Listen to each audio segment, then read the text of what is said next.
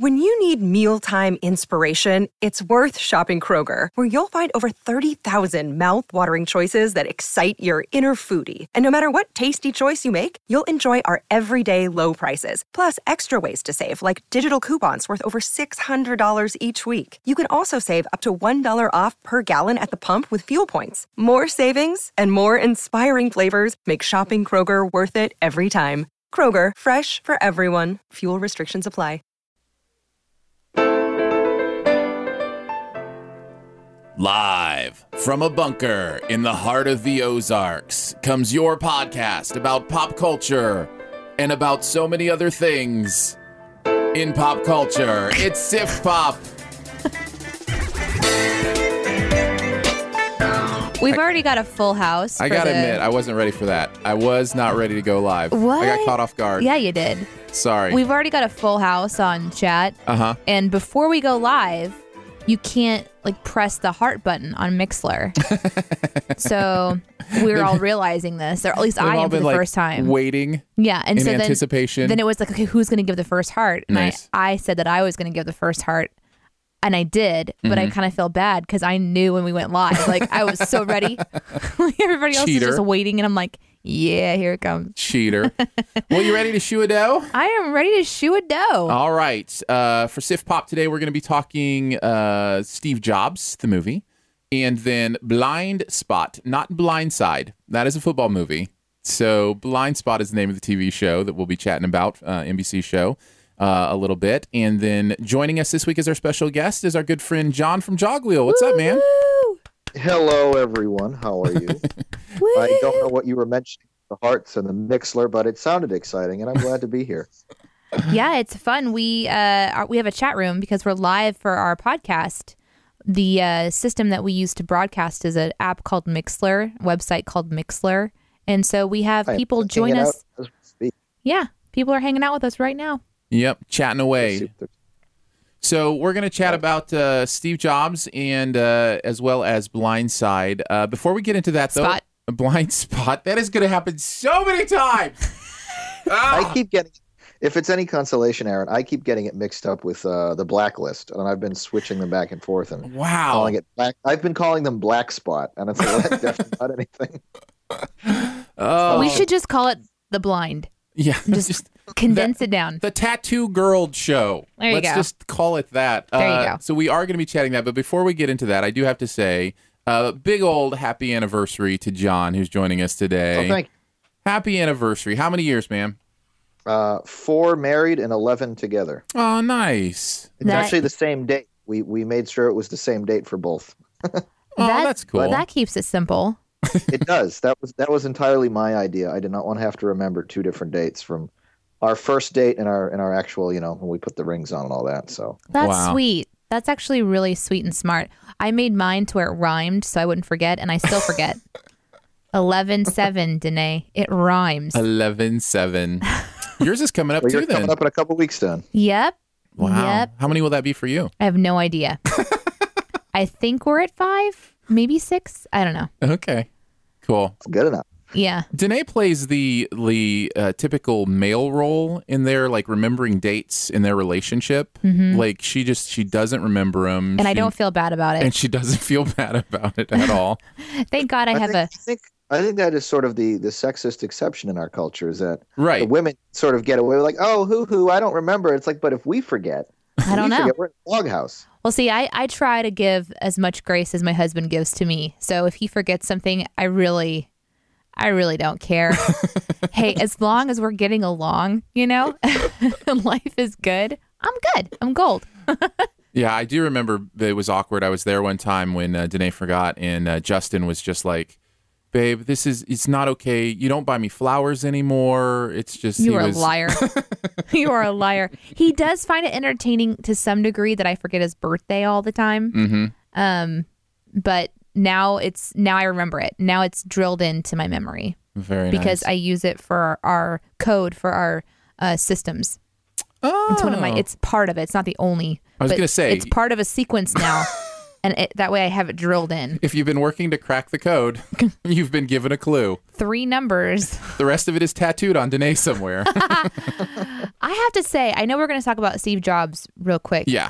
But I am so excited to talk about this new show. Good. Well, we'll get there. Let's do Steve Jobs So we're first. only going to give you 2 minutes to talk about Steve Jobs, Aaron. No. There's way more than that to talk about here. Plus, I'm sure you guys have questions. Here's a little bit of the trailer.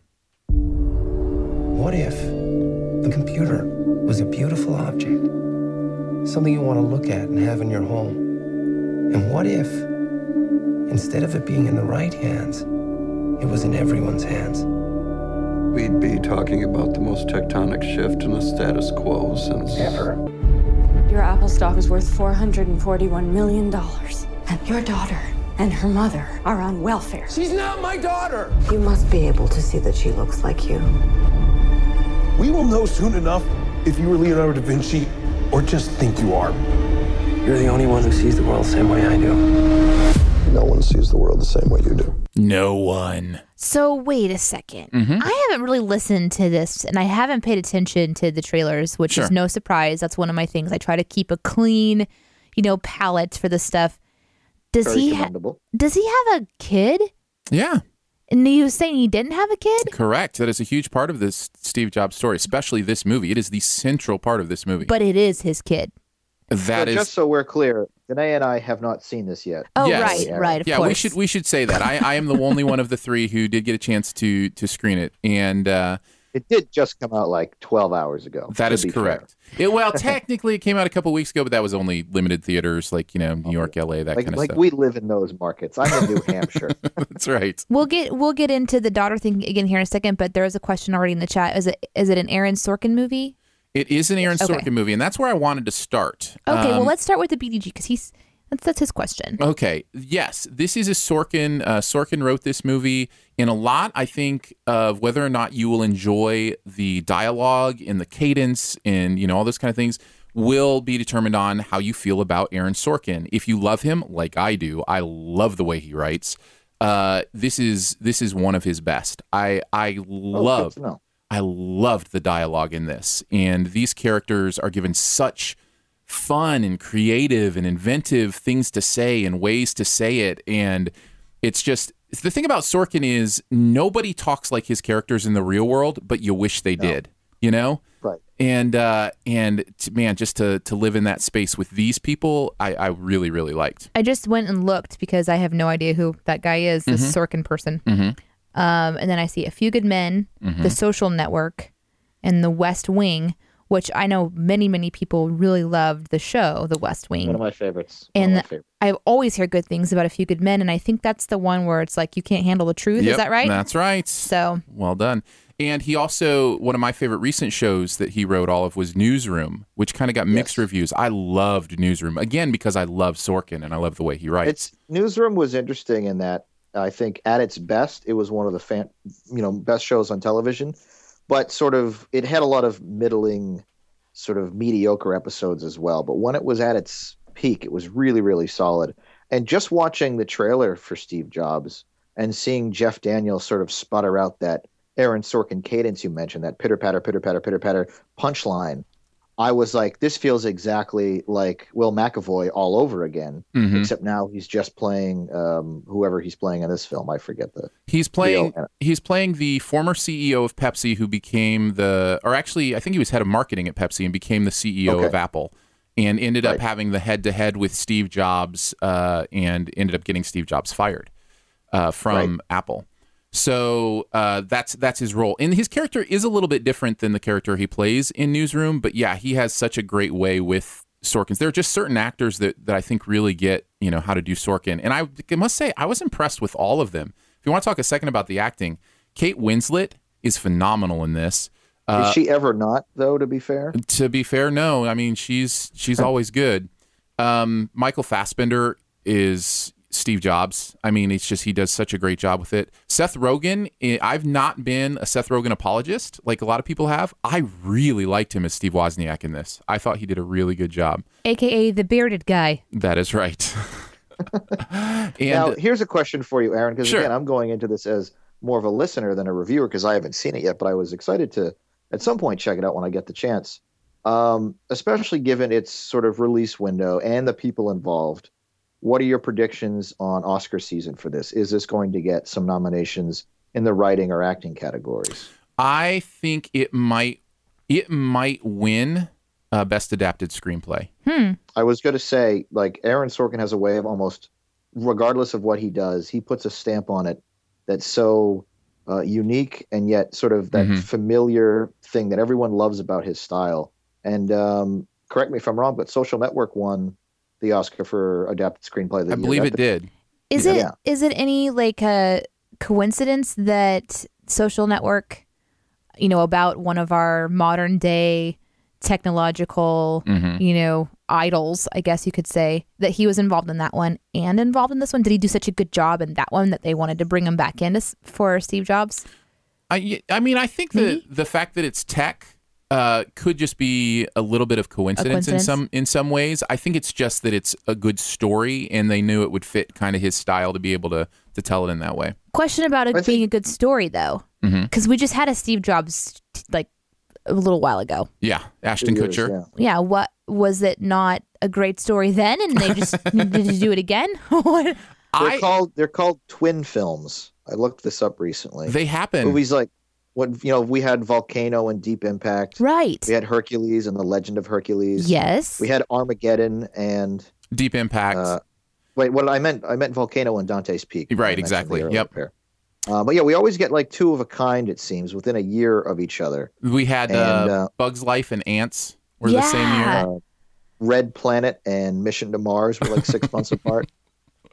So I feel like this is, more birds of a feather with these two films. It was probably the same spec script that got shopped around, and Aaron probably gravitated towards it because this is a movie a lot like his other projects. It's just a bunch of talking heads. It's people in rooms arguing with each other, and it's difficult to make that sort of action interesting and exciting.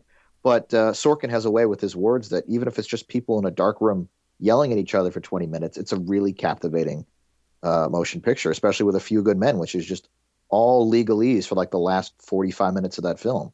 Yeah. But he makes it work. Yeah, and he makes this work too, and it is pretty much just people talking to each other, having conversations at different points. And I want to talk about the structure of this movie too, because it's one of the highlights of the film. But what were we just talking about? There was something that we had brushed on that I wanted to go further into. Maybe it'll come back to you. All right, let's go into the structure then, because you mentioned that. This movie takes place in 3 days. It's basically 3 real-time scenes, and they are the 3 product launches that Steve Jobs was a part of. So the structure of the film is such that these 5 people in his life, Steve Wozniak, the Kate Winslet's character, who's like his executive assistant, Jeff Daniels' character, who is his CEO/former CEO, and a couple others, a reporter and one other. He has a conversation with each of them in each of these 3 days. And in those conversations, you get to know everything you need to know about their characters, their relationships, what the movie wants to tell you about his growth. And it's just a really interesting way to tell a story in 3 real-time segments. That does sound pretty. I don't know that I've ever heard of unique. it done like that. Yeah, it is clever and fascinating, and I know what it was. You had asked about Oscar season, and we never really got to go back to that to kind of finish that thought. But yeah, and that is one of the reasons actually to bridge that in, that I feel like it will get a lot of attention, not just for screenplay, but I think you might see it nominated for Best Picture. And I think the acting performances were certainly good enough if it gains momentum to be nominated as well. And the Academy seems to gravitate towards actors who do portrayals of real life characters. I think last year we had, as we always do, 5 nominees for Best Actor, and Michael Keaton was the only person playing a fictional character. Mm-hmm. So I feel like Michael Fassbender has a better than average shot of being nominated, if he's as good as you suggested. I think it's up there in a year where there's not a lot of movies. There's not kind of like a front runner that's getting a ton of buzz. I think Spotlight is starting to take a little bit of that front runner status, which is the movie that's coming out about the investigation into the Catholic Church. And I haven't heard anything about this, but that sounds interesting. Yeah, and it's got Michael Keaton and the Incredible Hulk, the actor that plays the Incredible Hulk. Mark Ruffalo? Yeah, Mark Ruffalo. A bunch of those guys in it. Liev Schreiber, and that's getting a little bit of buzz as well. But I think Steve Jobs will probably be up there. For sure. It'll be interesting to see how it shakes out. Of course, if it were me, I'm still pushing for Inside Out. Still the best movie I've seen this year. So it's right up there for me. I think I might have liked The Martian more. I think I had more fun with that. Mm-hmm. And because we actually talked Inside Out here on Sif Pop when I was on a few months back. That's right. That is definitely like 1-2 for me, though. That and Mad Max Fury Road. Those are probably easily my top 3 of the year so far. Good. But I don't watch nearly as many movies as you do. You see 3 or 4 a week. I see maybe 3 or 4 a month. Oh, feel blessed. Be blessed, my friend. This weekend. So yesterday I saw Steve Jobs. Then today I've got The Last Witch Hunter and Gem and the Holograms. And I don't want to see that. Neither do I. And then I've got 2 more after that. There are 5 new releases out this weekend. So it's just like, why did I tell everybody I'd watch everything again? Why did that happen? Because you had a lapse in judgment. Right? Yet you have like a deal with the studio, with the theater, and they let you in for free, right? That is correct. Yeah. All right. Well, I could maybe stomach it if I didn't have to pay $9 every time. Oh my goodness, I can't imagine having to pay for every movie. That would make my job a lot more difficult. Well, yes, expensive. I would just not. I would do what I do now, which is I wouldn't do it. It's not. I wouldn't pay $9 to see The Last Witch Hunter. It doesn't matter like what I was doing for a living. I don't care if I was a professional critic or not. Yeah. I'm just not going to do it. Question about the Oscars coming up in the chat. Do you think that Gem and the Holograms is total Oscar bait? This is a good question. I do not think so. I find that question totally outrageous. Yeah. Actually, I had pegged the Snowden film as what seemed like really obvious Oscar bait. The upcoming biopic on Edward Snowden starring the very prolific Joseph Gordon-Levitt. Mm-hmm. But that apparently got pushed back to March. So I no longer know what's going on with that film because it seemed like an obvious sort of biopic, current events, really hot actor, and they pushed it away until spring. So I feel like Steve Jobs might be the Academy really, really likes movies, biopics, period pieces, especially on current or past figures of any sort of celebrity status. Yeah. I mean, that's why last year we had Alan Turing and Stephen Hawking biopics both got really heavy buzz and nominations. And Eddie Redmayne, of course, won for doing That's Stephen true. Hawking. Go ahead. I'm sorry. Well, I was going to say there's a really cool moment in Steve Jobs that deals with Alan Turing. And I really appreciate that, especially after having seen one of my favorite movies of last year that dealt with him. So, The Theory of Everything. No, that was Stephen Hawking. Turing was. I'm sorry, I got mixed up. Yeah, I'm just having trouble remembering the name. But anyways, loved that movie. So one of the last questions I have, since I didn't get to see this movie, is: do you think that I would enjoy it? Because I think like when I see a movie like this, it's like Steve Jobs, meh. You know, Mm-hmm. I just don't. But as you're describing it, how the film is put together is what you go for, not just because, you know, Steve Jobs isn't like a pull for me. I guess I think it's like, oh, that's supposed to be the pull, is that it's Steve Jobs. But hearing about, you know, that he might have a kid and it's in 3 parts and all this stuff, that's more interesting to me. I wish that would be the stuff that they would maybe put at the forefront over it being Steve Jobs. Sure. But that's just me. Here's my thing. I think you would feel that meh if you ever saw the Ashton Kutcher Steve Jobs. I actually liked it. I actually thought it was okay. I thought Kutcher did fine. Mm-hmm. But it's a very typical. This one's better, though. It's a very typical, you know, storytelling experience. Okay. This one is head and shoulders better than that one because it's so creative. It's so interesting. The acting is at another level. And more than anything, the reason I would say, yes, you would love this movie is how clever and intelligent the dialogue is. I love clever, intelligent dialogue. I know. The way these people talk and the way they talk to each other and the metaphors they use. If I go see this, like, I wonder how our radio and our podcast would be affected. Like, we would both be trying to communicate in Sorkinese. Like, we would attempt to do a show. I tried that very briefly with my wife while we were watching The West Wing, and it is very difficult to keep up.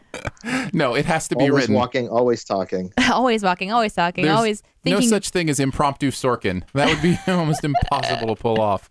I think overall, there's a lot to love in this movie for most people. And I think it was enjoyable and funny and humorous. Since I haven't talked any negatives yet, let me throw out just a couple things that did take a couple points away from me.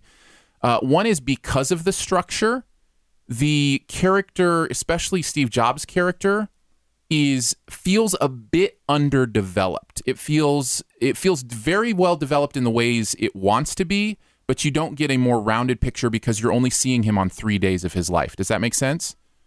So there's not as much, backstory time to get into who Steve Jobs was. I mean, they address it in these conversations. I think that's good, though, because we already know so much about this guy. True. No, He's so much part of our current culture. That's Do you know fair. what I mean? Mm-hmm. I don't know.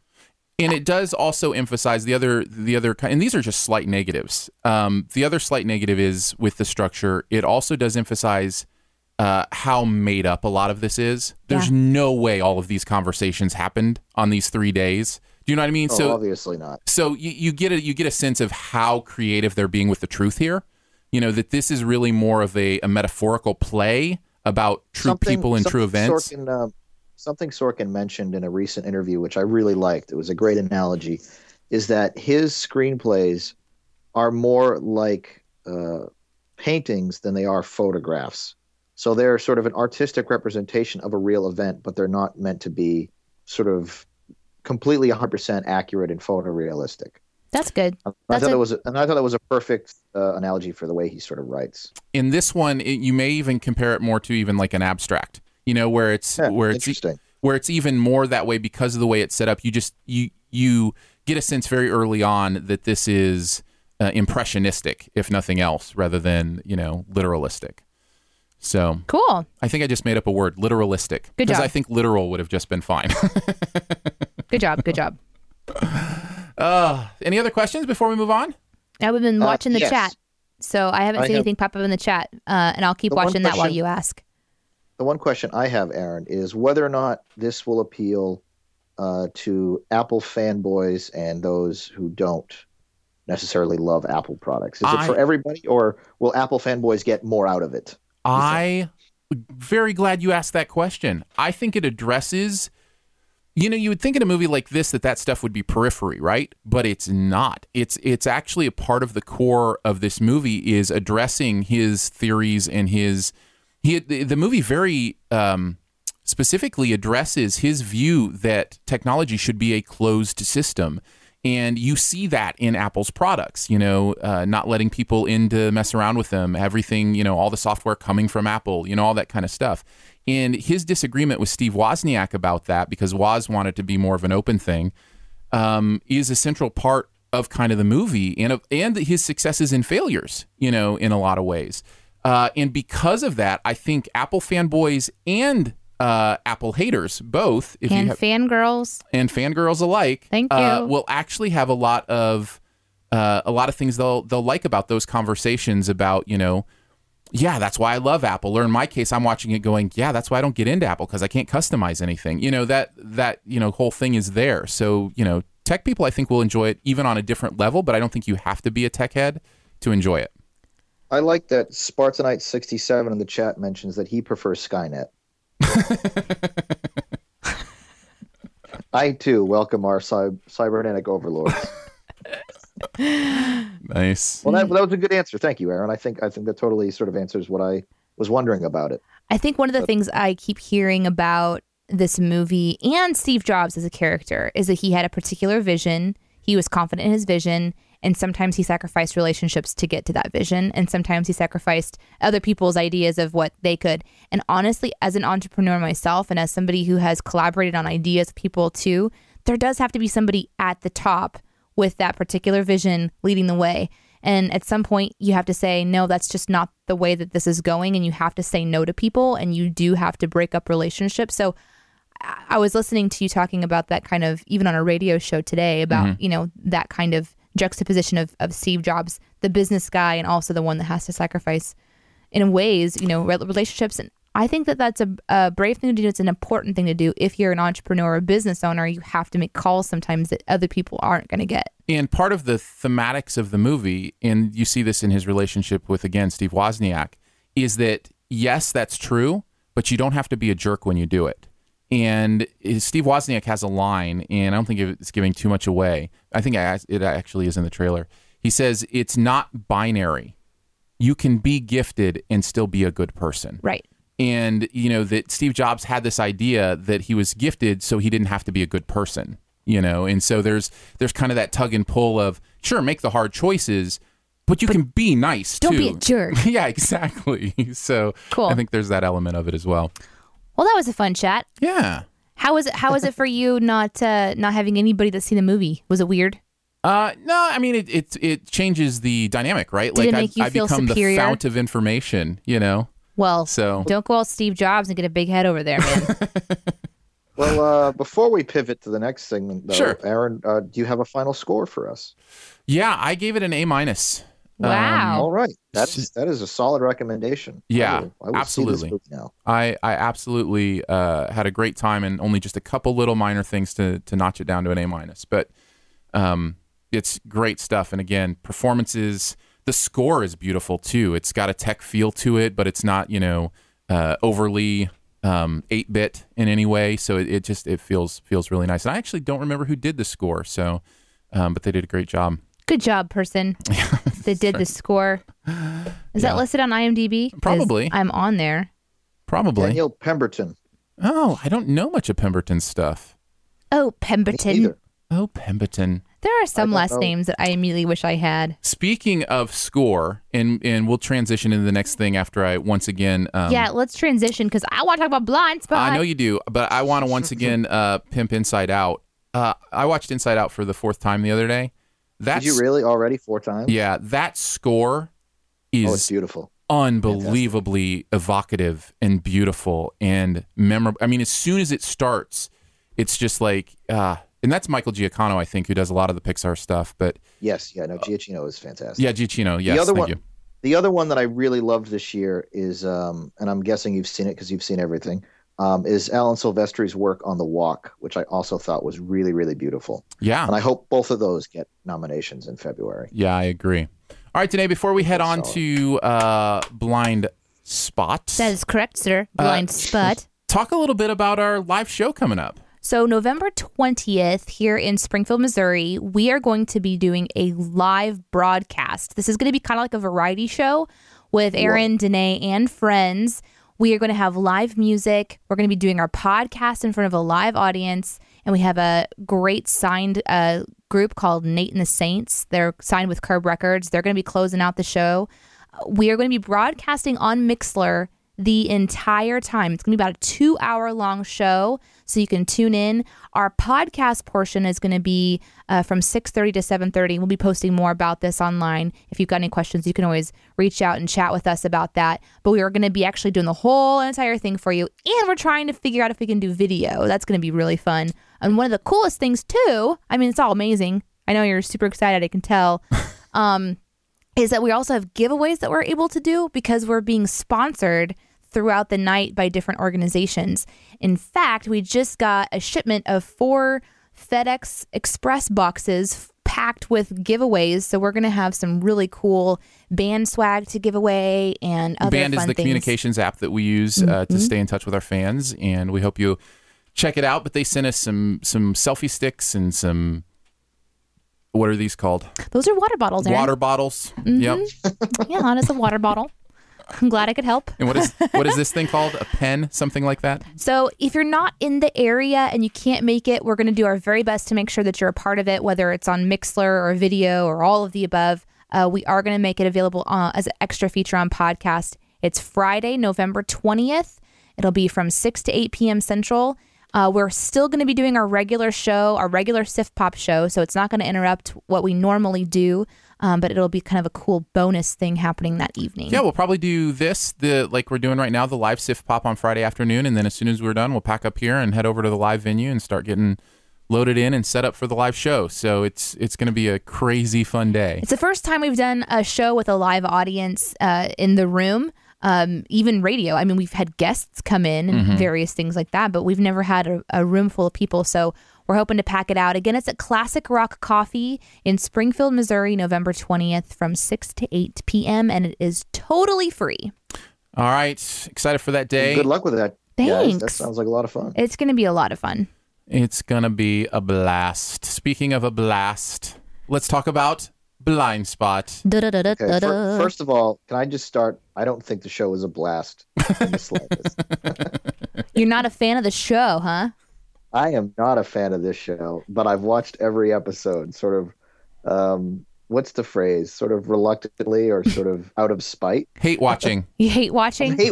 I really am. I'm hate watching. I hate watch a few shows too. I can totally relate. Maybe that's where we should start is are we liking it so far? Yeah, let's I'm 4 episodes in.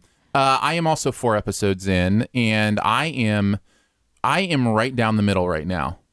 For me, there are parts of it. I'll go into specifics here in a little bit. Danae, go ahead. What do you think? I am in the middle and towards. I just in episode 4 started to shift towards. I'm not sure I'm gonna like this. I've been kind of like, ooh, this is fun. Oh, okay. Yes. Oh, okay, yeah, interesting. I'm concerned. So there's. I've kind of had a step down series, and thank you for bringing it up in the chat. We do not do any spoilers, so we're not going to be spoiling anything for you as we talk about it. This is kind of just our general thoughts, so no worries there. I understand that feeling as well. I feel like, John, we should start with you. You've got a very vehement reaction, so tell us a little bit how quickly you hated it and why you hate it. I think I knew I didn't like the show within 10 minutes, just from the overly simplified exposition. And the one thing I think that describes why I don't like this show the most, out of all the pilots I picked up this season, Blind Spot is my least favorite because it's familiar. It feels like the entire show was written by someone who has no experience with FBI, law enforcement, or the real world, but had just binge-watched a bunch of action movies and police procedurals. Everything in this show we've seen before in better places. The whole amnesia with a secret agent, that was the Bourne Identity. The person who has a bunch of tattoos, clues on their back, that was done better with Wentworth Miller in Prison Break. And this Kurt Weller character is just like a poor man's version of Jack Bauer, except he's dumber and generally like a bigger muscle head. And I feel like everything about the show is just like pieces and elements borrowed from other better movies. Episode 5, which you haven't got to yet, has a hostage standoff in a bank. And it's like, this feels exactly like Inside Man. It feels like The Bank Job. It feels like any other movie where hostages bank robbers take hostages inside of a building. And everything about it, the way they negotiate, the way they set up the shots and cinematography, it just feels so familiar. And I haven't seen a single moment from this show that to me signaled that this was original or unique in any way. But for what it is, if you had never watched a single moment of any movie or TV show prior, it's pretty all right. I wonder if, because I think it's doing well in the ratings, and I think they picked it up already for the full season. I wonder if that's why, because for us, we talk about familiar things as if that's negative. Oh, I've seen this before. For a lot of people, familiar is good. It feels good that something's familiar. It feels, like I've been here before. I don't have to worry. I know what this is, and I can watch it. So I wonder if that's why it's doing well, is because it's so familiar. I think that could have a lot to do with it, because people are sort of afraid to try new things and to try different shows. And this is just sort of, all right, we have like the hot female who has like the secret set of skills. We have the gruff guy who's partnered with her and they're at each other's throats at the beginning. Uneasy allies who have to fight a new criminal of the week every episode. And they stop the bad guys with secret clues. And it's the same sort of formula that we've had on The Mentalist and Sherlock and Elementary and now Limitless. Yeah. And I'm trying to think of like every show that just pairs, the sort of savant character with the by the books cop. They team up together in an uneasy relationship and solve crimes every week. That's basically the formula for every show on TV right now. And Blind Spot to me seems like the worst execution of that sort of familiar framework. I'm not as disappointed in it, I guess. I don't think disappointment's the right word. It's just it's sort of I don't know that it's either. I don't dislike it, but there's like nothing about it that compels me to be interested either. The way that makes sense. The way you're talking to me sounds like when something will catch me in a movie, and then the rest of the movie, I roll my eyes every time it happens. So it's like I'm roll my eyes. That is exactly the right phrase. Like, this is a show I'm like, oh, did you really just do that? In episode 5, which I think I just watched, you guys said you haven't seen yet, there's a conversation where the FBI butts heads with the CIA. Like the two groups of people are stuck in a room and they're arguing with each other. And the Keller character, I forget the actor's name, he literally explains at one point to the other agents in the room, oh, the FBI is domestic, the CIA is international.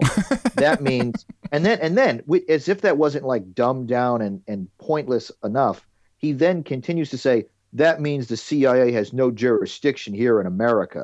It's like, oh, okay, great. I appreciate you explaining what the CIA does to the CIA.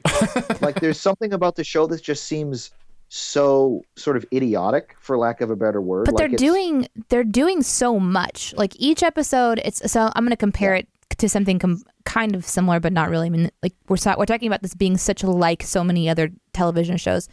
Let's take something like Castle's coming up in the chat. Let's just talk about that for a second. Castle. If you're watching Castle, it is a B, C, D, E kind of a thing, right? And it's pretty, you've got one precinct. You know the recipe. But it's all kind of happening in one world. There's not really a lot of diversity going on.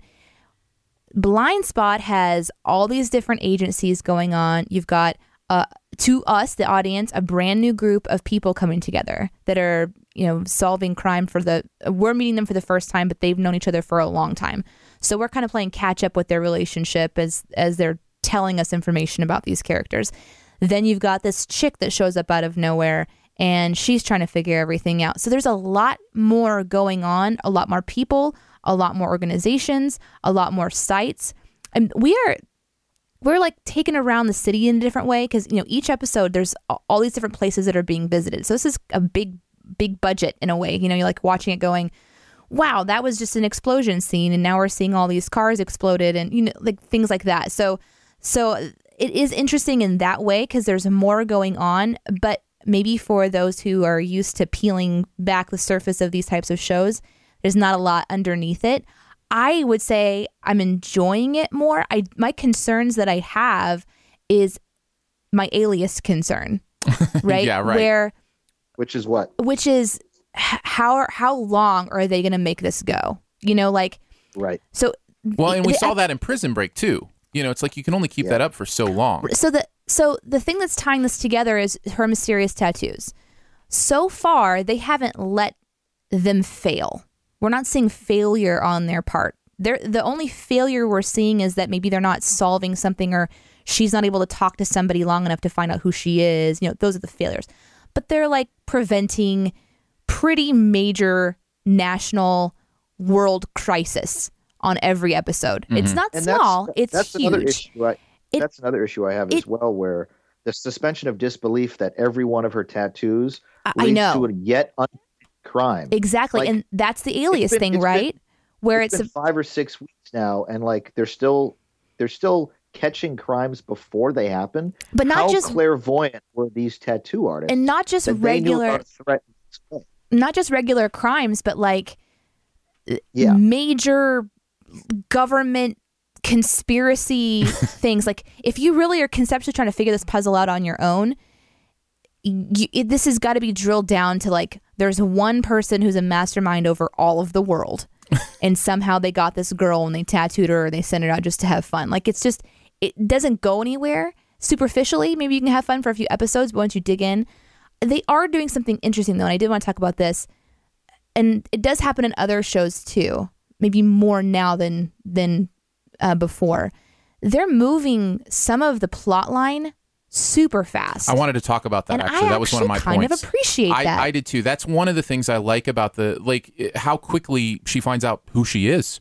Yes. I was really surprised that happened in episode 4. I was expecting that to be dragged out like the whole season. I know, and that's the fun part too. Is that it's like, oh, that's already solved, or oh, that's already, or a character shows up you think is important. Oh, they're already out of this show, like so. And we're only a little bit in, so that to me says they're brave in some ways and hopefully making really brave, smart moves in other ways to keep this going. Because if this series is going to make it for those of us who, like to be more engaged in certain ways, hopefully the mysteries of her tattoos will not only make more sense, quote unquote, realistically. And what I mean by that is that there's not a way, it's not like tattoos labeled 1, 2, 3, 4, 5. You've got to figure them out in this order to get to the mystery. There's no way that they're going to figure out. They have to let them fail at some point in time. There's no way that they're going to figure out the tattoo and then get to the person 2 hours before this such and such happens. It's just that would make me insane. So they have. I think the show definitely has a lot of promise and a lot of potential if they sort of play their cards right and develop it in a way that doesn't seem so cookie cutter. And I think right now it definitely seems like the heir apparent to the 24 series. This seems more action oriented and more exciting than like your average Law and Order episode. So I am enjoying the action and the gunplay and like the fist to fist takedowns and stuff in this show. And it's the overall plot about the amnesia and the sort of Navy SEAL aspect that's interesting. But like the sort of criminal of the week that takes up 38 minutes of the 44-minute show, that's where I'm sort of like, all right, this feels too familiar. It seems too predictable. And it's the same thing we already saw last week. I think if they can sort of break that mold and focus more on the characters, I think it'll be really interesting. And that's something that I've seen Blacklist do this season as well in season 3, where I did not like Blacklist in season 1 because it felt so familiar. It was just they brought in this really cool premise, but they sidelined it for 90% of the episode just to say, here's a bad guy, we're going to catch him. Now we've caught him, next episode. But now in season 3, they've sort of developed the universe, and the show focuses more on that B plot where we follow around like the weird lives and the secrets of these characters. And I think if Blind Spot can sort of turn that corner, it'll be a really fun show. There's one difference. Blind Spot doesn't have James Spader. Yes. No, and that is a very, very key point, Aaron, because the guy who plays Keller, I am not convinced that he is a good actor at all. Yeah. Like every line is just, he's sort of, so Jane, you got to come with me to this warehouse. We can't let you have a gun, though. So stay here. All right. Like he just everything. He's just not a good actor. He just really isn't. I'm sorry. He's not the worst actor that I'm watching right now. The worst actor that I'm seeing right now in my, like... Oh, I'm so excited. Like my TV watching to see kind of how things are going is Jeff Gordon's guy from Gotham. That guy is awful. I am sorry.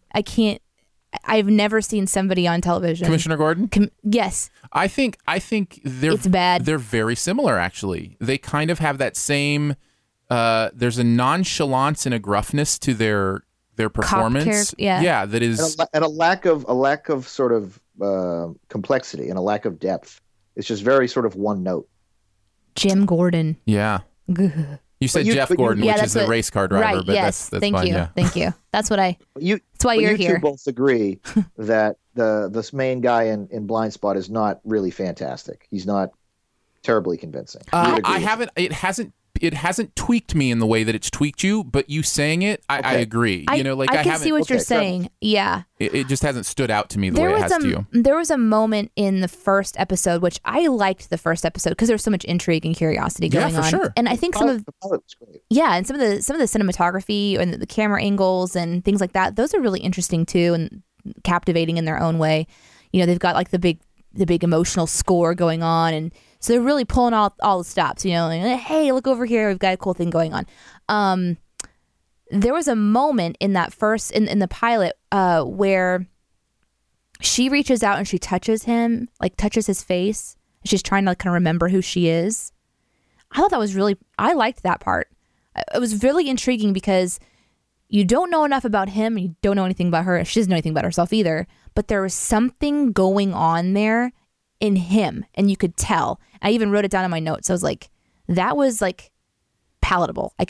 Something is there. And then there's more that kind of develops in the next couple of episodes where we kind of do learn that there's something that he is really attracted to, and something that there's more to that story. There's depth to those two characters that you aren't expecting. But, you know, again, my concern is no matter how good the writing is or whatever, and you want all that stuff to work for itself. But one of my major concerns is the I'm going to go back to Alias for just a second because I kind of wanted to flesh that out just a teeny bit more. Sure. So in Alias, it kind of felt like towards the end, they had built up this whole Rambaldi thing, and they just kept like making stuff up as they went instead of having a plan. And I hope that they're not doing that with Blind Spot, but it has that feel to it. They're just throwing out so many different, like, you can trust this person, you can't trust this person. Here's this person's storyline. Oh, but there's also like this deep intrigue, and here there's this, and then there's a little bit of that too. And it's just so much that you almost can't keep it all in your head, which is cool in a way and concerning in a way. Oh, I totally agree. It's almost like when you cast, it's almost like if the storyline is a braid and it starts up here at the top and starts to braid itself together, and then there's like an anchor down below, and that's kind of like maybe the end of the season, and then it braids itself down below, and that's the end of the next season, and so forth and so forth. That works really, really well unless all of a sudden it starts to come completely undone and starts to fray and get all tangled, and then doesn't make any sense at all, and it takes the entire series and it just ruins it's the something Lost that had effect. A lot of people had that problem with Lost. They didn't feel like it tied everything, braided everything up like it should have. So, and I think there's part of that too with the tattoo thing that I love. Part of the tattoo thing is really, really fun, right? Like the way the puzzle part of my brain works when I watch the show, I go, oh, I like that cipher aspect to it or whatever. I like that. But then there's this other part of me that's like, this should be, and I said this about Prison Break too, it should be an anthology series, or it should be just like a one and done series, because something like this needs to tell a complete story. And I don't get the feeling that they're going to be able to do that, which is kind of what you're talking about. Yeah. I lost you guys for a minute there, but I agree with the last sentence I heard from Aaron. Superficially, her tattoos are cool looking. That's fair point. Superficially. Fair point. She's beautiful to look at. I love her eyes. She's got these amazing eyes. There was one episode. I think she's going to be certainly the breakout star of the show. Yeah. I've been impressed so far with. I don't know any of the actors' names yet. It's early. I will say though, the head of the department, the FBI, their like chief, the black lady. She the same actress who played the Carmen Sandiego like chief. Because she seems very similar. Carmen Sandiego. I think she's played that role in a few things. I think was she the one in The Shield? She was in RoboCop from 2014. I just want her once to say, "Go out and get him, Gumshoe," like just one time. Of note, little random side note: the Jane Doe is her name in this show. Her name is Jamie Alexander, and she was in Thor. Yep. That's where that's where I recognized her from. I knew I recognized her from somewhere. Ashley Johnson is really great as well as the little lab tech. I think she I remember her as the little girl in Growing Pains. Yes. Yep. She doesn't have a lot to work with, but she makes her little scenes she's quirky somewhat and fun. Interesting. She yeah. gives a little bit of like warmth and humor to sort of the dry, sort of clue-breaking exposition. She's bringing something to the table. So, 9 out of 10 times, do you find now that if you don't recognize an actor and actress from something, when you finally do realize it, it's from the Marvel Universe? That's funny. There's a lot of actors. That is a lot of people in that universe now. It's funny. We were, my husband and I were watching Blind Spot last night, and Ashley Johnson came up, and he was like, "Oh, she looks so familiar." And I was like, "Yeah, I think that's." Like, I'm seeing her as a child. So, went to IMDb and then found out who she was. And I was like, yes, that's exactly how I know her. I found the pictures. And Justin was like, no, it was something else. The daughter, What Women Want. Nope. He was the like. Voice of The Last of Us. She was like the reporter or something in just like a real quick cameo on a like Spider-Man or something recently. Wow. Really? Yeah, she just had like a little. Once again, the Avengers. It was the Avengers. The Marvel Universe. Yeah. Of course. He was like, that's who she is. I was like, no, she's the girl from. All right, whatever. I don't know. Maybe you guys have one final thing as well before we move on to our buried treasure. I'm going to do for my one final thing, and no pressure if you don't have another thing to say. This movie has TV show. This show. Sorry, I'm so used to talking about movies. I know. This show has in many ways followed the trend of being more graphic violently, I thought. Like there's a lot more spatter than a lot of these types of shows will have. You mentioned The Blacklist. That's that way too, is willing to be more realistic with the violence. And if for a show that seems so procedural and like, so many of the others, it's interesting that it chooses to do that. Just something I noticed. I'll piggyback off of that and say I noticed it. There's an explosion at one point in time. And a lot of times in TV shows, they'll cut to commercial. Right at that moment, there's a big explosion. Or cut to a reaction. Yeah, they'll cut to something. They'll cut away. And this show does sit inside of that moment which I kind of found to be interesting because it was so different. I hadn't really followed through into that before. And so now we're like, okay, we just had an explosion. We're not cutting away from it.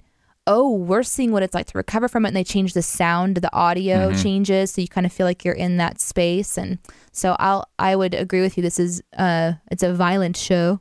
It goes some dark places. John, you got one more thing? My final thought is the show had better get interesting in the next 2 episodes or else I'm going to drop it. Yeah. Yeah. I like to give every show a half season, like a 6-episode run. And I'm doing the same with Minority Report and Limitless and Quantico. And so far, the latter 2 are impressing me way more than the first 2. Minority Report and Blind Spot don't seem very interesting outside of that one little sort of premise in the pilot that they all but abandoned as soon as it serves the plot. Like the thing with the tattoos and the amnesia, it's interesting.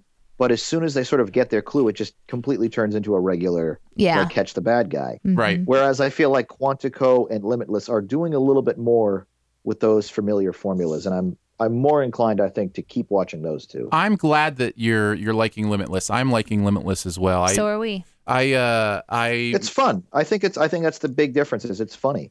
Yeah. And I really like the characters. I think it's really interesting. Yeah, he's a lot. And I loved the movie too.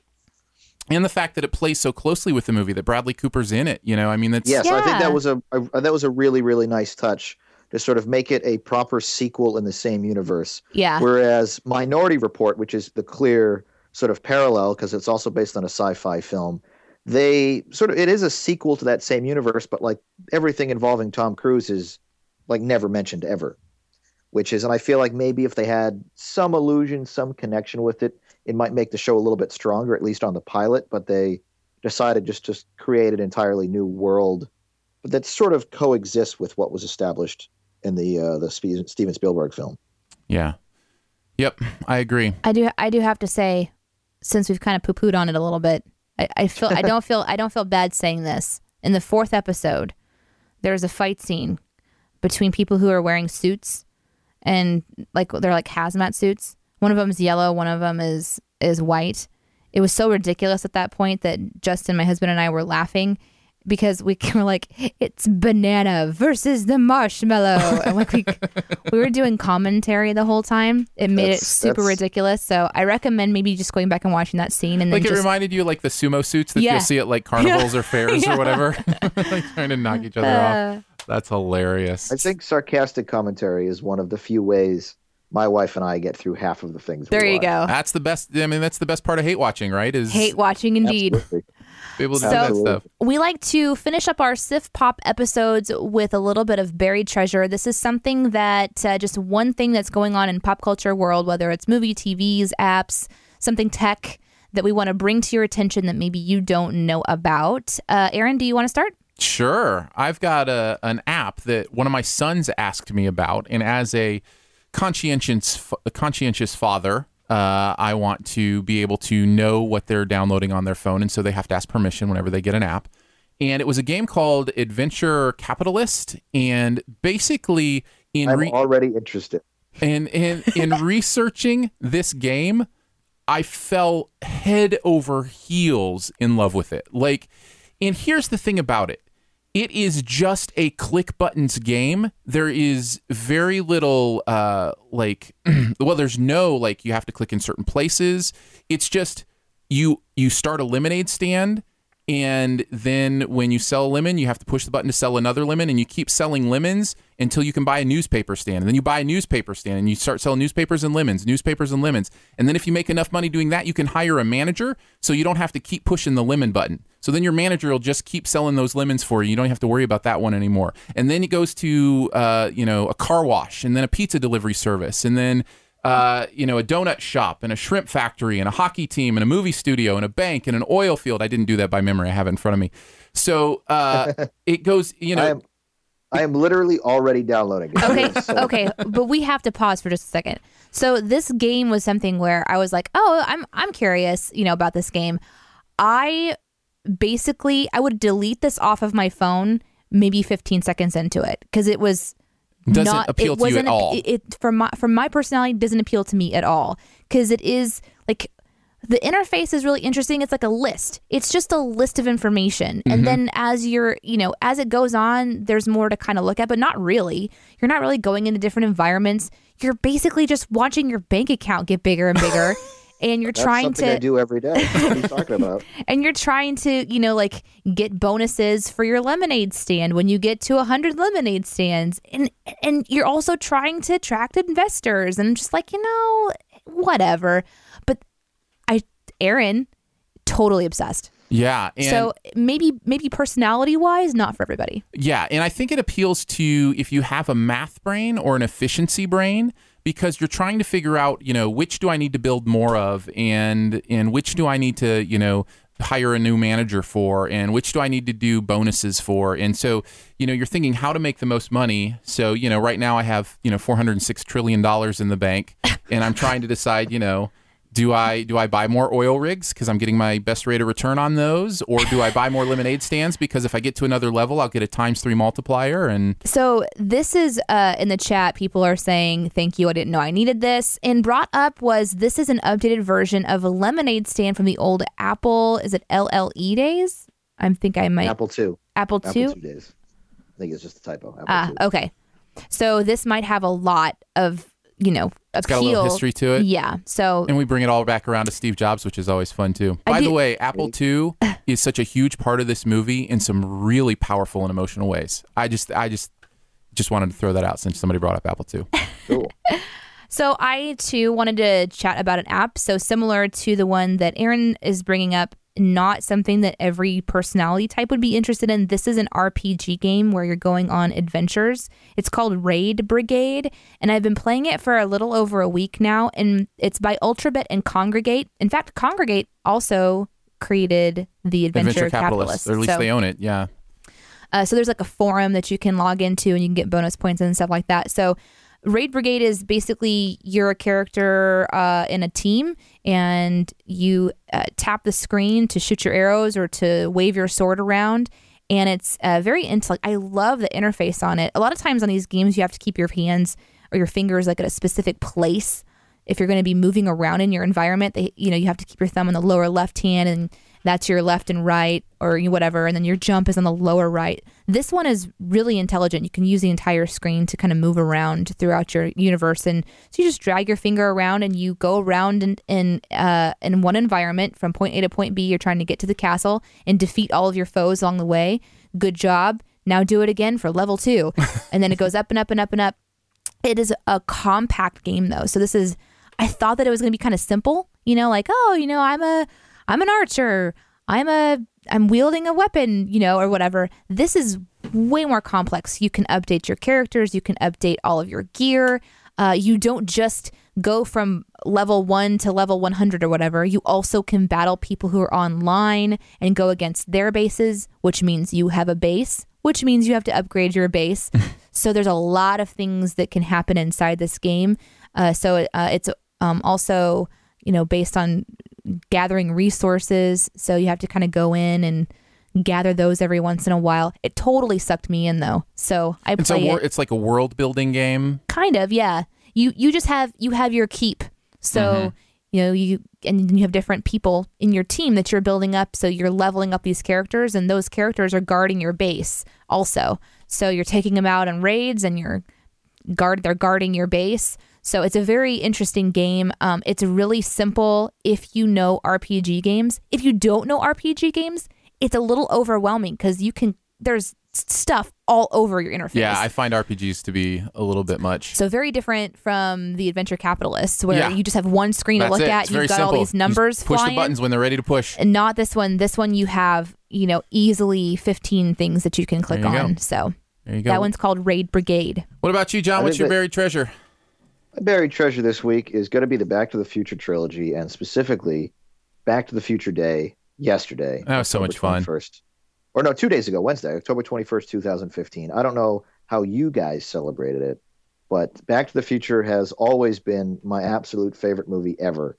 And I had basically been waiting for 4:29 p.m. October 21st, 2015, since I first saw Back to the Future 2. Wow. Let's say 1992 or 3. Like when I was a kid, over 20 years ago, I've been waiting for this. And I had the opportunity to marathon the entire trilogy at the cinema, which was the first time I had ever seen parts 2 or 3 on the big screen with a completely packed theater. Oh, that's fun. It was such a new and different experience for movies I'd already seen 15 or 20 times. To now see them again with a big crowd and get all the laughter and the applause and the cheering at all the right moments was such a different and such a fun experience. And people were dressing up. The local news crew was there. They had props and memorabilia from the film on display out in the lobby. It was just like a really cool night, and to sort of experience those films for the last time they're ever going to take place in the future. Because as of today, the entire Back to the Future trilogy takes place in the past, which is sort of mind blowing. Did you cry? No, I didn't cry, but I definitely cheered. I was applauding, and it was such a fun experience to see that sort of finally come full circle with the future that they had predicted, 30 years ago. Yeah. I don't know if you can see in the chat, but there's other people who are talking about that they also did, the marathon. And Caleb mentioned that there was a guy who brought the DeLorean by. He actually posted a picture of it in our SIFT Pop group on Band if you want to see it. So, yeah, no, I've actually had a chance to sit down behind the wheel of, I think, 4 or 5 DeLoreans, 2 or 3 of which were tricked out to look like the Time Machine. That's awesome. They make appearances at a lot of the local conventions around my neck of the woods, Rhode Island Comic-Con, Super Mega Fest. I think I might have saw one of them at PAX East a couple of years back. Just if there's ever like a big convention in town, like someone will show up with a DeLorean and charge you $5 to sit inside it and take pictures. And I usually am more than willing to help out, especially since most of the time the money goes to Parkinson's research and stuff like that. So, did you see their appearance on Jimmy Kimmel? I did. Did you get a chance? I liked it, but at the same time, it sort of makes me a little sad because of how old Chris is and how sort of I'm trying to find the right word to describe Michael's sort of state of health now. But it is a bit depressing to see these once virile and exciting 2 individuals that they're really getting long in the tooth now. And I kind of feel bad we keep dragging them out for every anniversary, having them put on the jumpsuit and the leather and the the life preserver vest all over again. But at the same time, it's always great to see these 2, and it's clear they're still having fun with the property. And so I enjoyed the skit. I think it would have made a better pre-tape, because when they do it live, you could tell that they were waiting for large pockets of applause. It looked like Chris forgot some of his lines. I think if they had pre-taped that, it would have been a little tighter and more funny, but I liked it a lot. I don't know. That applause was emotional. It was.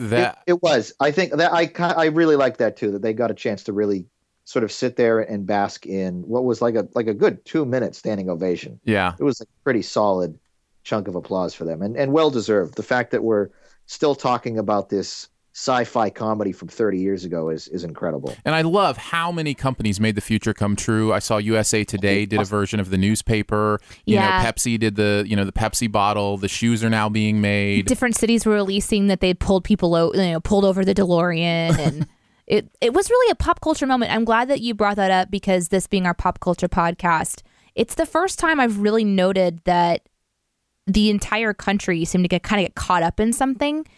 I was really surprised by that, because for the last 5 years, and I'm sure you've seen some of it, people keep posting on Facebook, like, today is the day Marty arrives in the future. And I was like, no, it's not. Have you guys ever seen the movie? And like, as a diehard fan, it always annoyed me when people would pull these like so-called hoaxes and like try to claim like this is the day in the future. And I was sort of like, doesn't anyone know that it's actually October 21st? So when October 21st finally showed up and literally everyone knew about it, I was like, awesome. It isn't just a thing for the nerds. Like, everyone was getting in on this.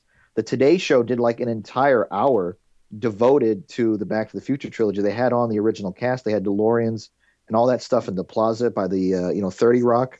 And like everybody on social media was talking about it. Yeah. So it was really great to see like a global event around what I thought would be just sort of an inside joke for some of the more diehard fans. And even an investment from companies like Pepsi, who are, right, absolutely. Yeah, they're taking their own resources that could be spent elsewhere, and they're using them to create new brands just to commensurate this movie. So I felt like, I don't know if we're going to see this again, in a movie format. I wonder what the next one will be.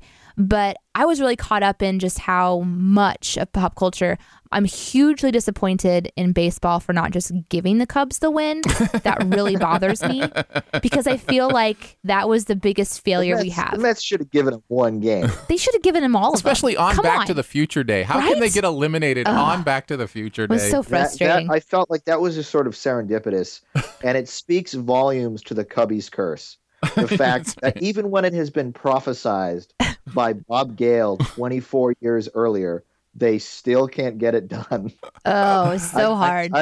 I feel for the Chicago faithful. I really do. Oh, we all do. We all do. Well, I feel for all of us. Because it's done. Aww. The hour is up. If my calculations are correct, we are arriving at the end of this episode. Thank you so much for joining us for another live recording of the podcast Sif Pop with Aaron and Danae. As always, we are joined by the Critic, the Geek, and the Girl. Critic being Aaron.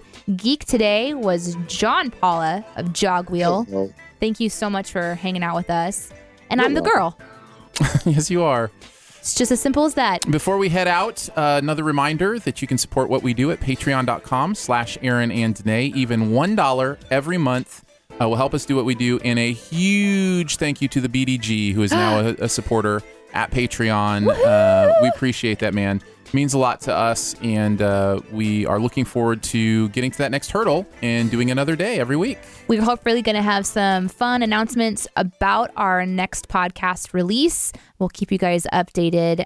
You can check out the Sift Pop podcast feed at iTunes and Stitcher. We do sometimes release other podcast episodes like spoilers and things like that there. So there's bonus material if you subscribe to Sif Pop. Again, that's in iTunes and Stitcher. And always, always, always, links are at our website, aaronanddanae.com. Guys, have a good weekend. Thank you so much for hanging out with us. And remember, it's possible to be both gifted and a good person. Thanks, Steve Jobs. There are those who say, leave well enough alone. If it isn't broken, don't fix it. You don't mess with success. While others have something quite different to say. The new Lexus RX, now with enhanced dynamic handling and available 12.3-inch touchscreen. It's the best-selling luxury crossover of all time. Reinvented. Experience amazing at your Lexus dealer. Click the banner to discover more.